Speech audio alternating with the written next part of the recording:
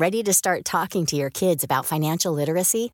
Meet Greenlight, the debit card and money app that teaches kids and teens how to earn, save, spend wisely, and invest with your guardrails in place.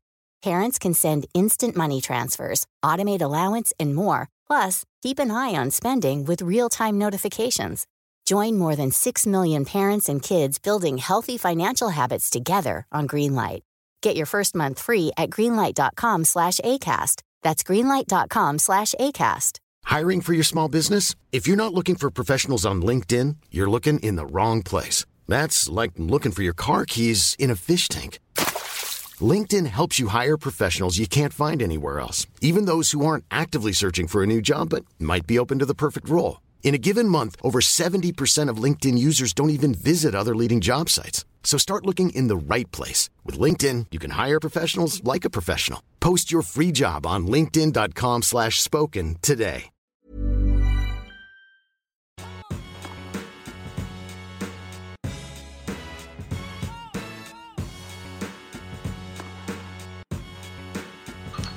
Hey everybody, and good morning for us. We decided to do this in the morning today because we were all a little bit tired last night.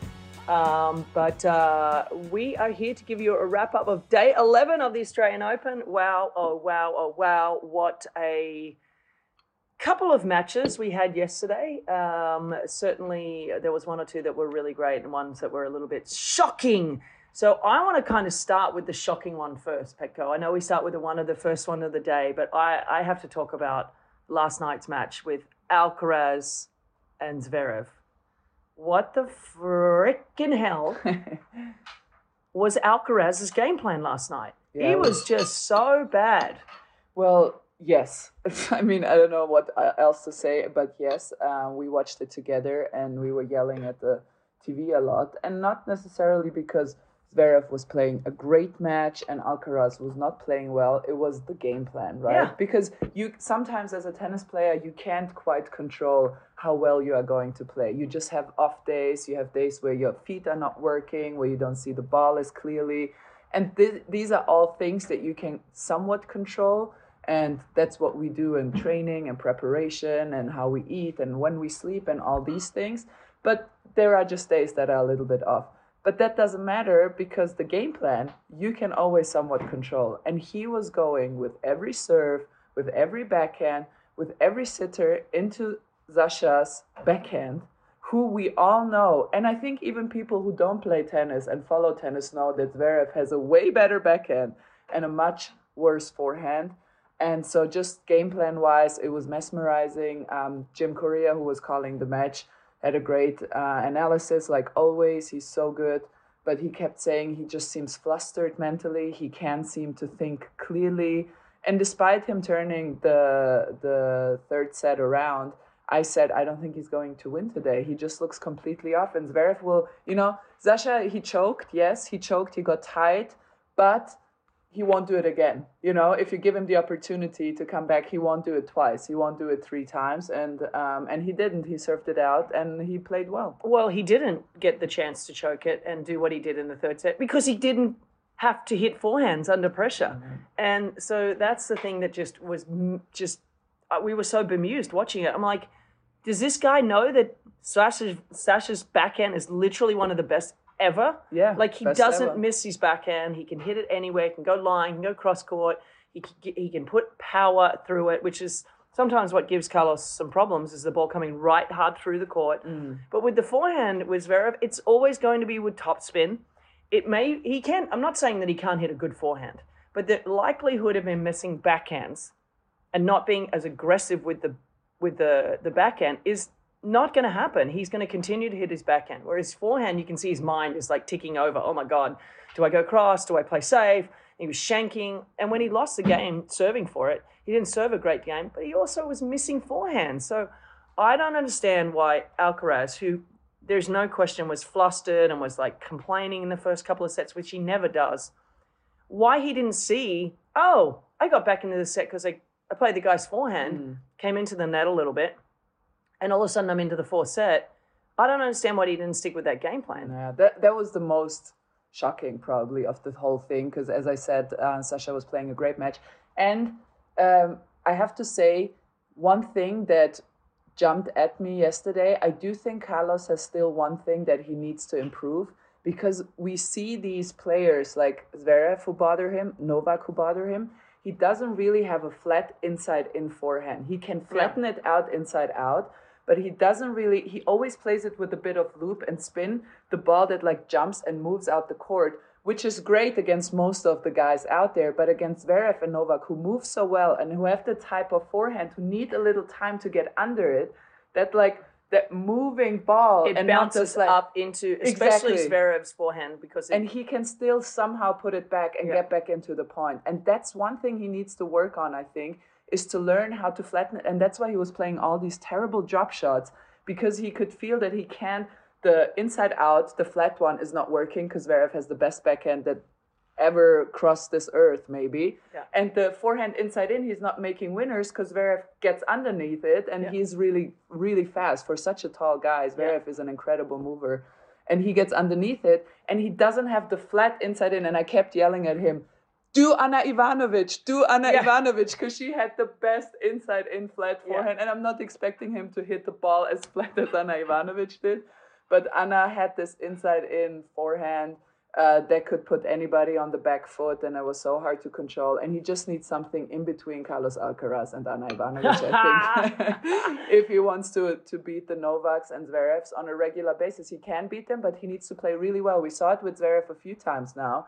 He's 3-5 now in the head-to-heads, and when he has beaten Zverev, either Zverev had a really tough 5-setter at the US Open when he played 5 sets against Jannik Sinner, or he had a schedule issue in Madrid when he played until 3 a.m. So he was always like kind of tired, and Carlos had to play really well.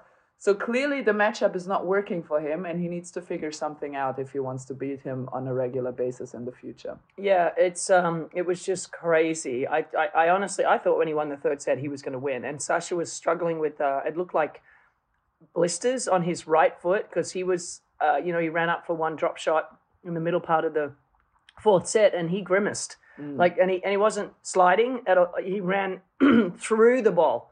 And when you run through the ball, it's either because you don't want to put pressure on your, whatever problem you have, whether it be your ankle or your, toes or your knees or whatever it is, you just sort of like keep running. And he was doing that. So I'm like, dude, like your dude down the other end is like starting to physically struggle a little bit. And here you are playing his best shot. Like, I was just blown away how, frankly, dumb Carlos was last night, And I don't know, I still put a little bit down his youth, where he's sort of like not really thinking clearly. I don't know if Juan Carlos Ferrero would have been there just screaming shit at him, because Juan Carlos is so like vocal with him. I just wonder if he needed like literally someone to be like, dude, remember what side's really good on his and not play it. It was the same as like a couple of matches over the last few days that we've watched, whether it be Marta Kostyuk playing it to, Coco's backhand under pressure, whether it be various different players. And you're just like, why can you not understand? Stick with the weaker shot until they stop beating you with it. And that's exactly what Jim said yesterday. And he said it about the serve, but I think it's applicable to anything. He said, so Zverev on the ad side loves the down the T serve. And everyone knows it, and there are stats about it. And I think literally everybody knows that if you play Sasha Zverev, that he likes on the ad side, the T serve with a little bit of slice. And so when Carlos had a break point, and he had a break point early in the second set. It happened a couple of times. And who knows how the match goes if he wins the second set, because he was down 1-6, 3-6. They had only played an hour. And that's when you panic, right? When you're down 2 sets and you've only played an hour, you haven't found your rhythm, you haven't found your footwork, and all of a sudden you're already down 2 sets. And he had an early break point, and Jim said before the serve was hit, you have to close down the tee, have him beat you with his weaker side. Yeah. And Carlos didn't. Zverev aced him down the tee, and then he won the set 6-3. Yeah. And it just shows you the loss of clarity he had yesterday, just not seeing clearly. And I think Jim said it, this is the first time we see some kind of junior Carlos Alcaraz. We think of him as so maturely because he's so talented. And so good. I mean, it's a guy who's won 2 Grand Slams already at his age. It's pretty spectacular. But, yesterday was was not a confusion. Yes. Yesterday was not a good tactical, not a good tactical approach to the match. This guy, Zverev, what the fuck? I mean, he's got all this shit going on in his life. You know, in May, he's supposed to be in court. He's like, you know, contesting this fine, this fee that he has to pay. I mean, there's a lot going on in his after off the court life, and he just keeps winning. And tournaments keep promoting him, and it's just like, what the hell? I mean, wow. Well, one sports psychologist said something really interesting to me one time. I was struggling with something private too, and I couldn't win any matches, and I was just under so much duress and pressure, and just couldn't separate it, basically. And he said to me, there are two types of people, especially athletes. There are some who bring their private problems with them on court, and they just can't find the clarity and focus to perform on their best. Me, for example. And there are other athletes who feel the safest on the tennis court or on the football pitch or on the soccer pitch, whatever you may call it, where this is the one place they can escape their private problems, right? And that's why they perform the best. And when the first allegations came up against Sasha Zverev, he won 2 tournaments. And now he's playing incredible again. He played really well at United Cup, and maybe this is what it feels like to him, like a safe space. And that's why. And he played a great match. And I have to say one thing about him: that guy is really pain resilient. He is a tough motherfucker, really. Like, you can say I think that's the Russian in him. Probably, certainly not the German. Well, that's my point. I didn't want to say that in front of you, but you're also got, you know, Serbian parents. So you have a little tough motherfucker in you as well, because I think that's also part of your DNA. Yeah, I mean, we saw it with Sabalenka, who's Belarusian, obviously, but we saw it with Sabalenka in a different manner.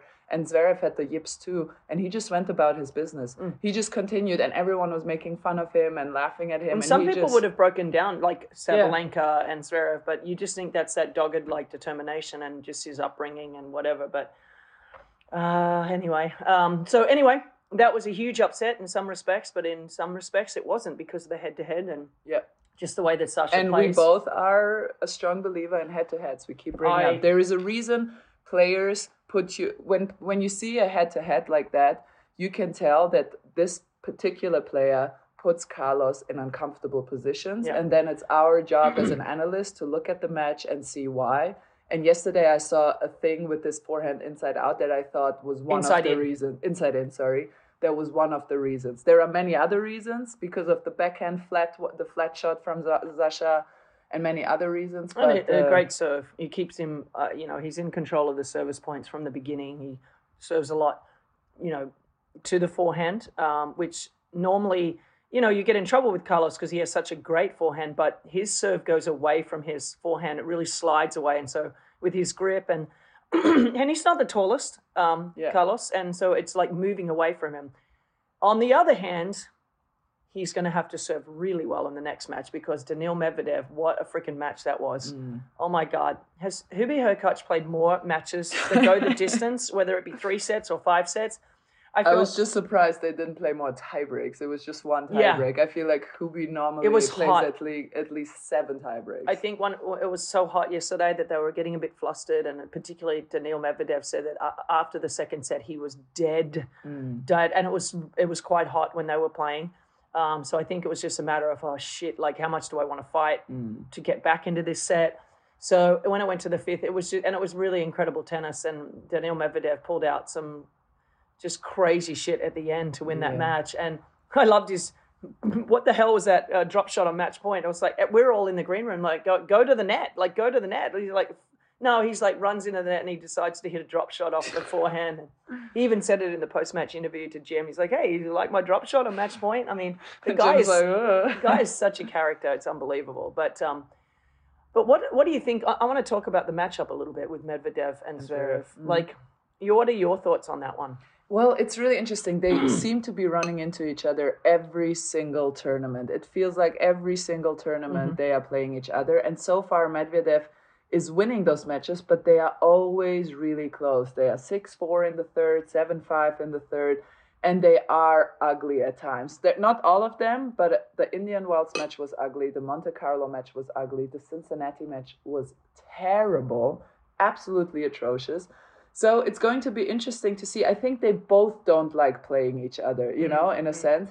And it will be really interesting to see whether Medvedev will be affected by the Netflix portrayal of him, where Netflix kind of portrayed him as the villain and who Zverev had to overcome to get this to his comeback or something. I haven't seen it. It's just what I've heard as well. I haven't seen it either. But how can you make anyone out to be the villain other than Zverev? Like, what is your problem, Netflix? Are you kidding me? The guy's up for oh my God. Anyway, we won't get into that. I know you probably want us all to get into that.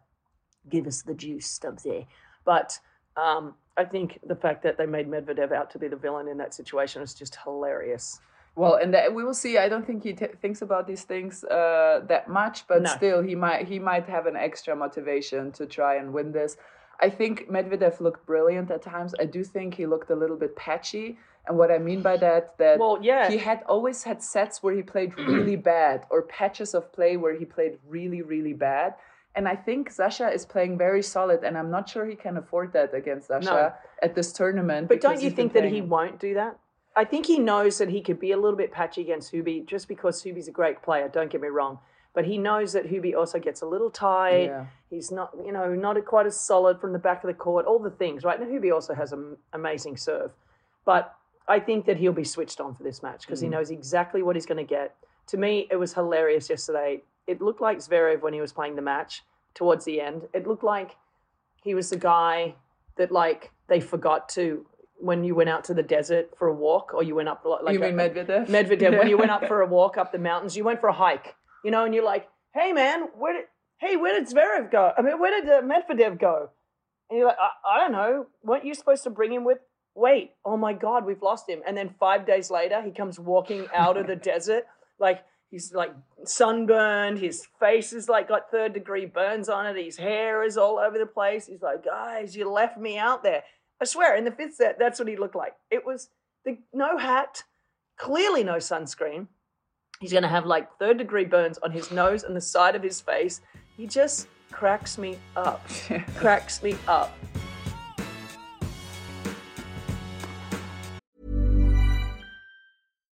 One size fits all seems like a good idea for clothes until you try them on. Same goes for healthcare. That's why United Healthcare offers flexible, budget-friendly coverage for medical, vision, dental, and more. Learn more at uh1.com. Ready to start talking to your kids about financial literacy? Meet Greenlight, the debit card and money app that teaches kids and teens how to earn, save, spend wisely, and invest with your guardrails in place. Parents can send instant money transfers, automate allowance, and more. Plus, keep an eye on spending with real-time notifications. Join more than 6 million parents and kids building healthy financial habits together on Greenlight. Get your first month free at greenlight.com/ACAST. That's greenlight.com/ACAST.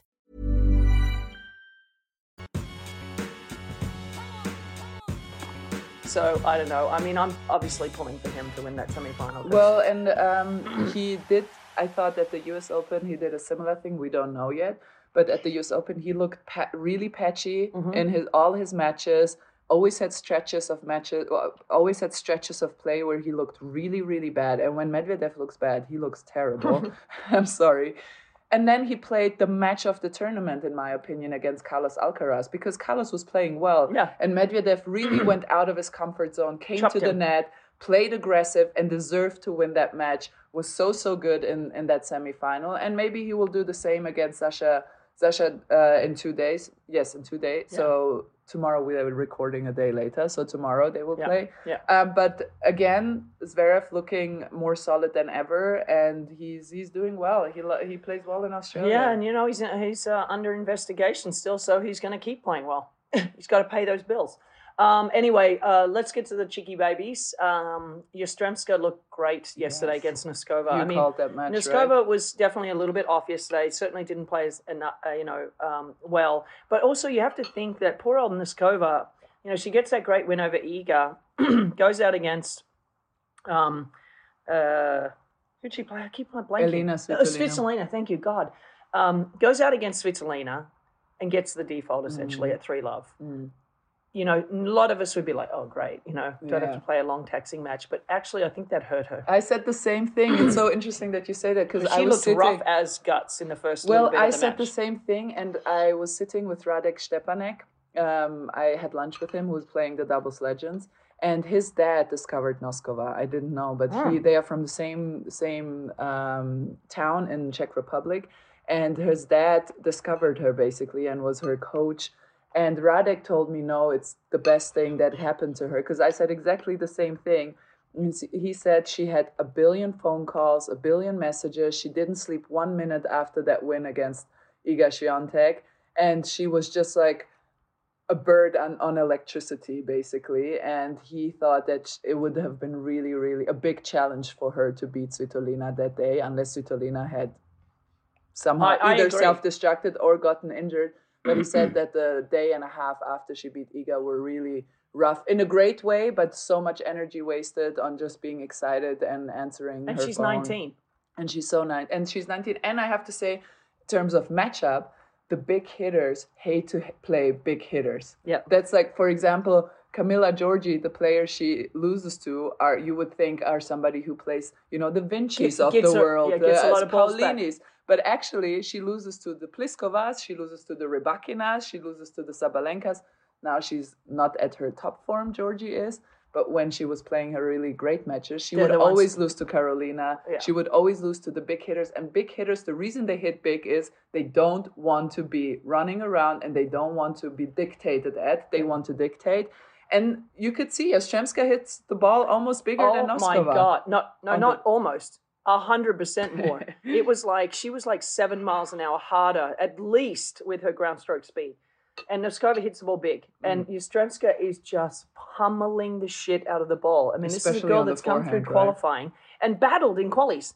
Like, won every match in qualifying in 3 sets. She also was 93 in the world. Yeah. So she technically should have been in the main draw. Yeah. But because of all the special rankings, like Angie Kerber, Naomi Osaka. Well, Naomi got a wild card, didn't she? I don't know. I don't know, but there were definitely some people in the draw with special rankings. So it would have been interesting to see, without those special rankings people getting in, would she have gotten into the main draw on her own? Right. And where would she be if she hadn't played qualies in some respects? Because she's the type of player that if she plays a lot of matches, now she's seeing the ball really well and she's not overplaying and not overhitting.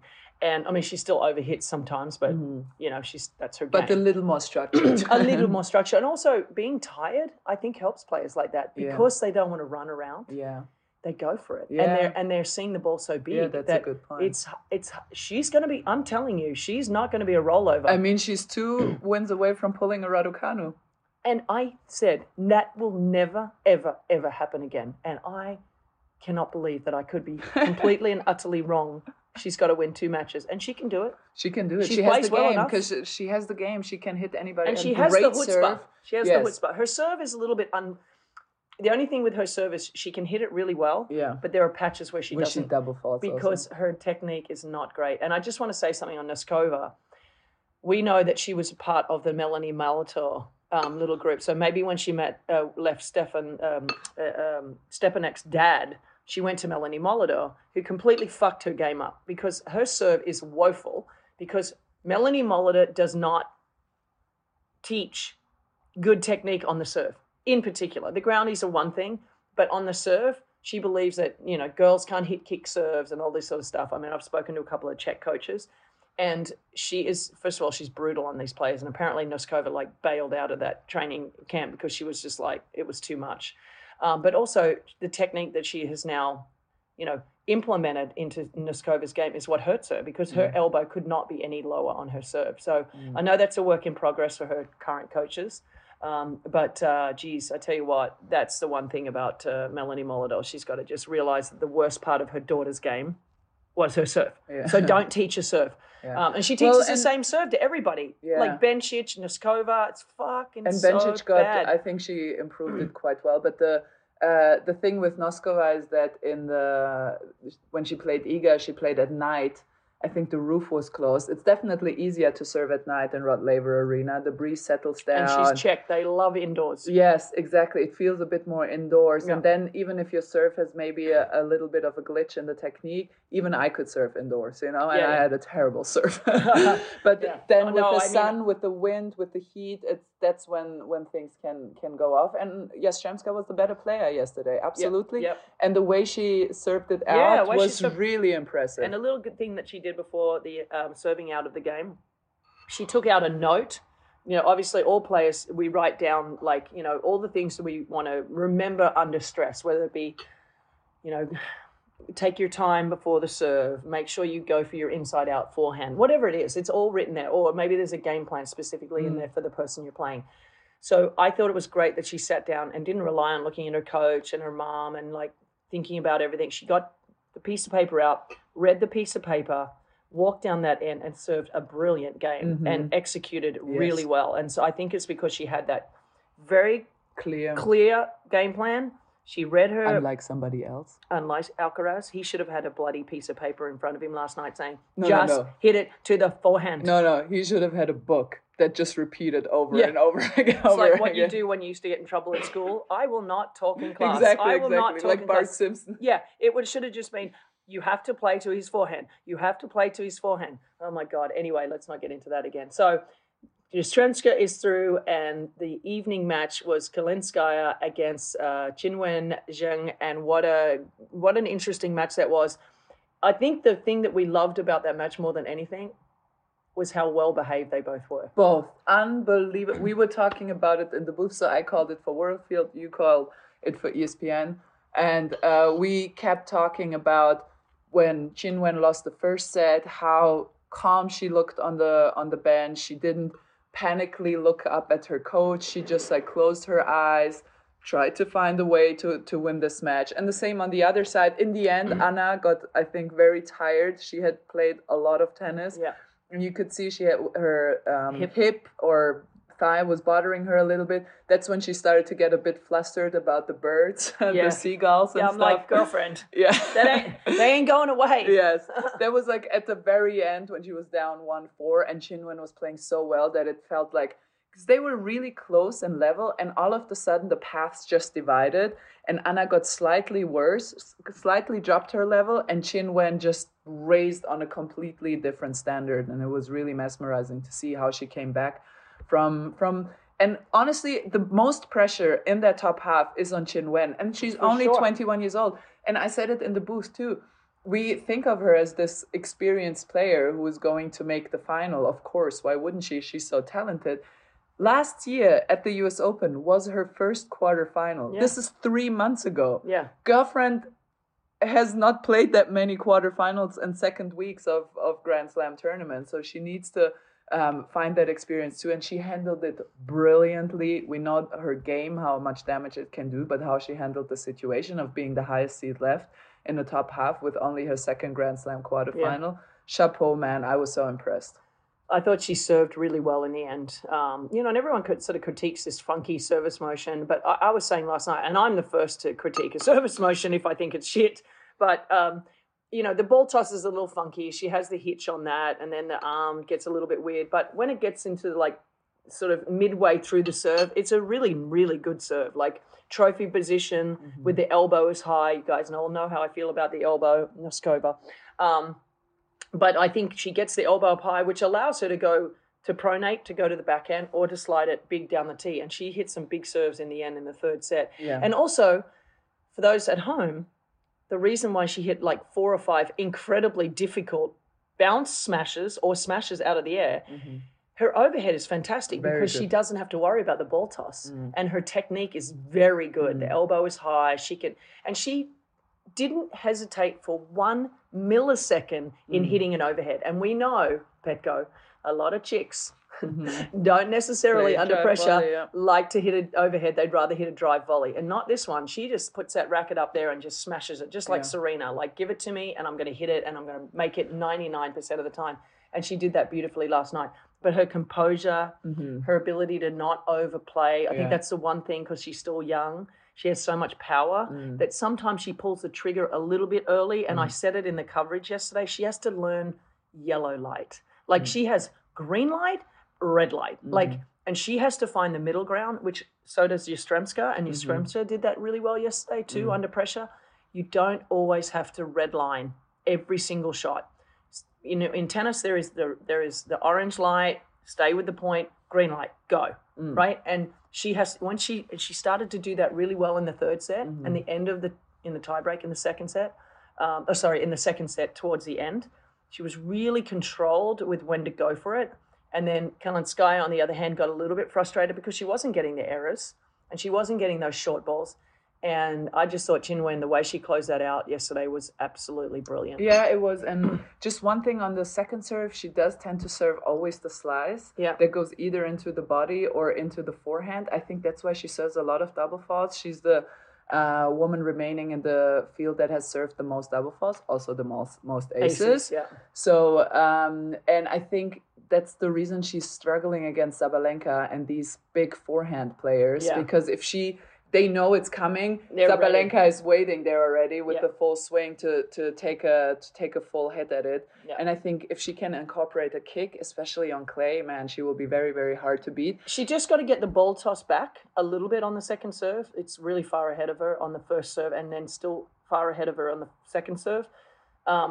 If she gets the ball tossed back just ever so slightly and then gets that pronation and that kick, then she'll be fine because she has the motion, which is really important. To be able to hit the kick serve, she's just got to get her toss back, which I know her coach, Per Reba, is going to probably work on. I mean, the dude, he grew up on clay, so he knows exactly how to hit a kick serve. So I'm sure he's going to implement that into a game. And I'm excited for him. Me too. And Sana, we interviewed him just before the match when he was in the box. And I asked him, what did you work? Is there something in specific that you worked on in the off season? And he was like, actually, the forehand, the backhand, and I was like, he still sees so much upside to her game. There are still so many things he's working on. And there is, and rightfully so. And there wasn't like one thing that is still missing in the repertoire. He was like, basically everything. And he said, she's still so young. There's still so much.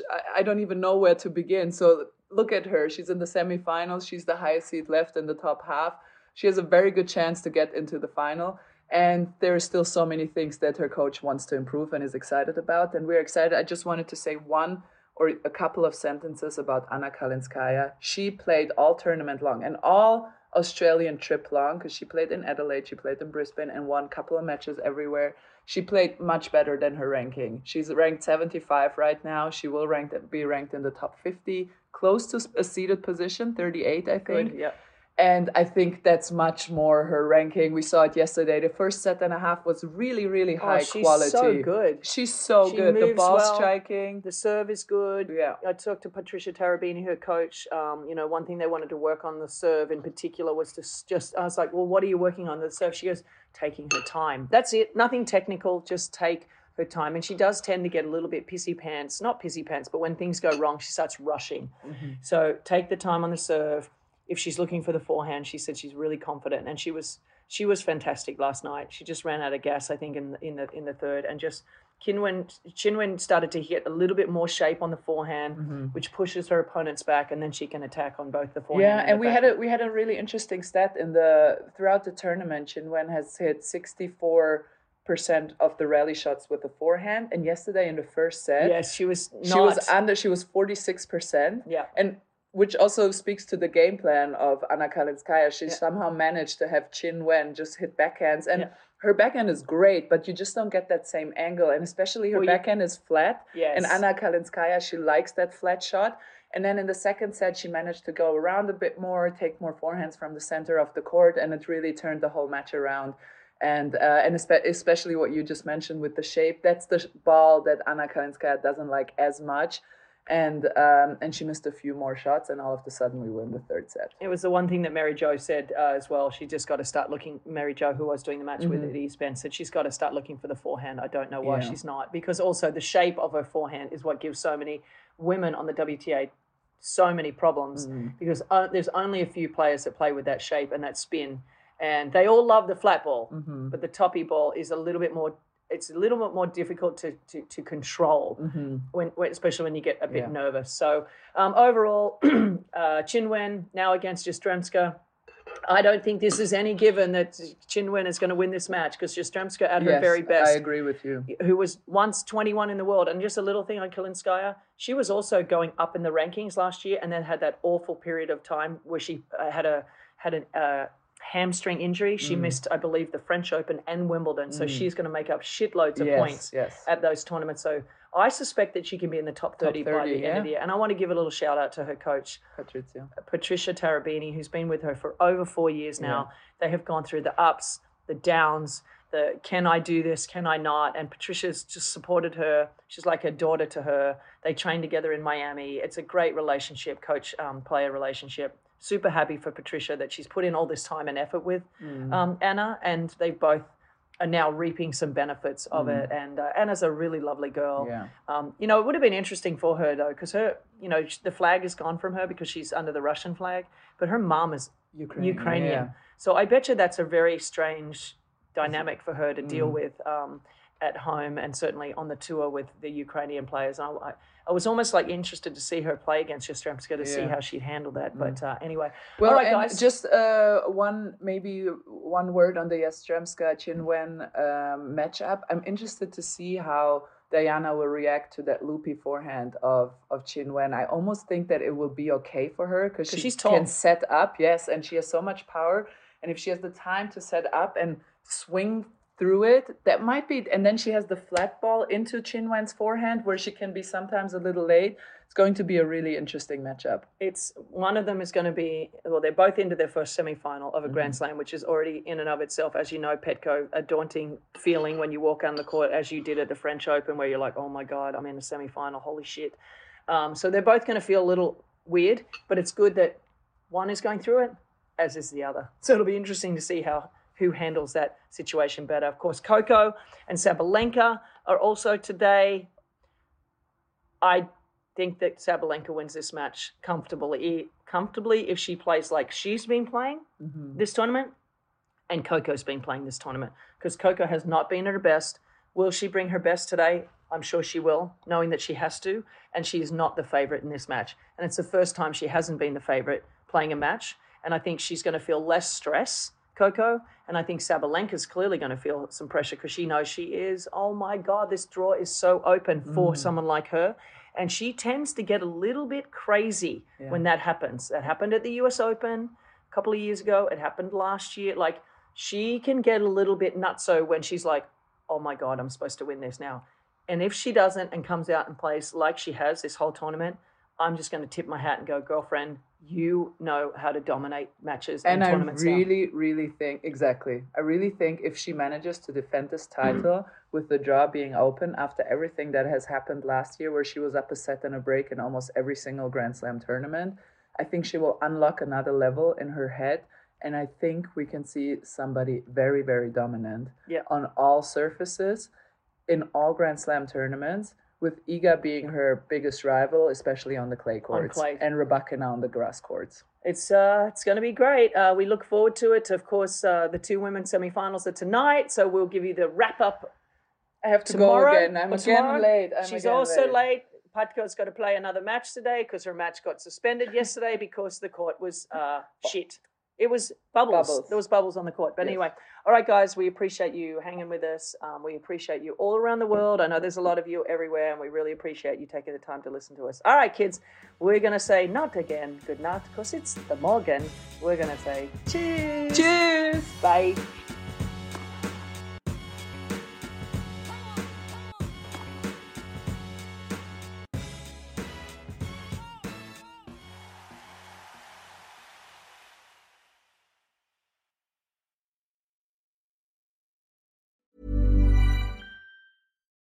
When you need mealtime inspiration, it's worth shopping Kroger, where you'll find over 30,000 mouth-watering choices that excite your inner foodie. And no matter what tasty choice you make, you'll enjoy our everyday low prices, plus extra ways to save, like digital coupons worth over $600 each week. You can also save up to $1 off per gallon at the pump with fuel points. More savings and more inspiring flavors make shopping Kroger worth it every time. Kroger, fresh for everyone. Fuel restrictions apply. Acast powers the world's best podcasts. Here's a show that we recommend. Are you a reality TV junkie? Do you ever think, dang, I wish I had someone to talk to about all the trash TV that I watch? Well, look no further, garbage lover, because Reality Gaze is a podcast for you. Hello, I'm Maddie. And I'm Poodle, and we're the Reality Gaze. We talk about all your favorite unscripted shows like The Golden Bachelor, Love is Blind, and TLC's big, messy behemoth, 90 Day Fiancé. And if you're driving to work, folding laundry, or just pretending to listen to your husband talk about sports, just put on the pod, and you've instantly got two gay besties spilling all the tea and reading these people for filth. So come at us, y'all. Find Reality Gaze wherever you listen to podcasts.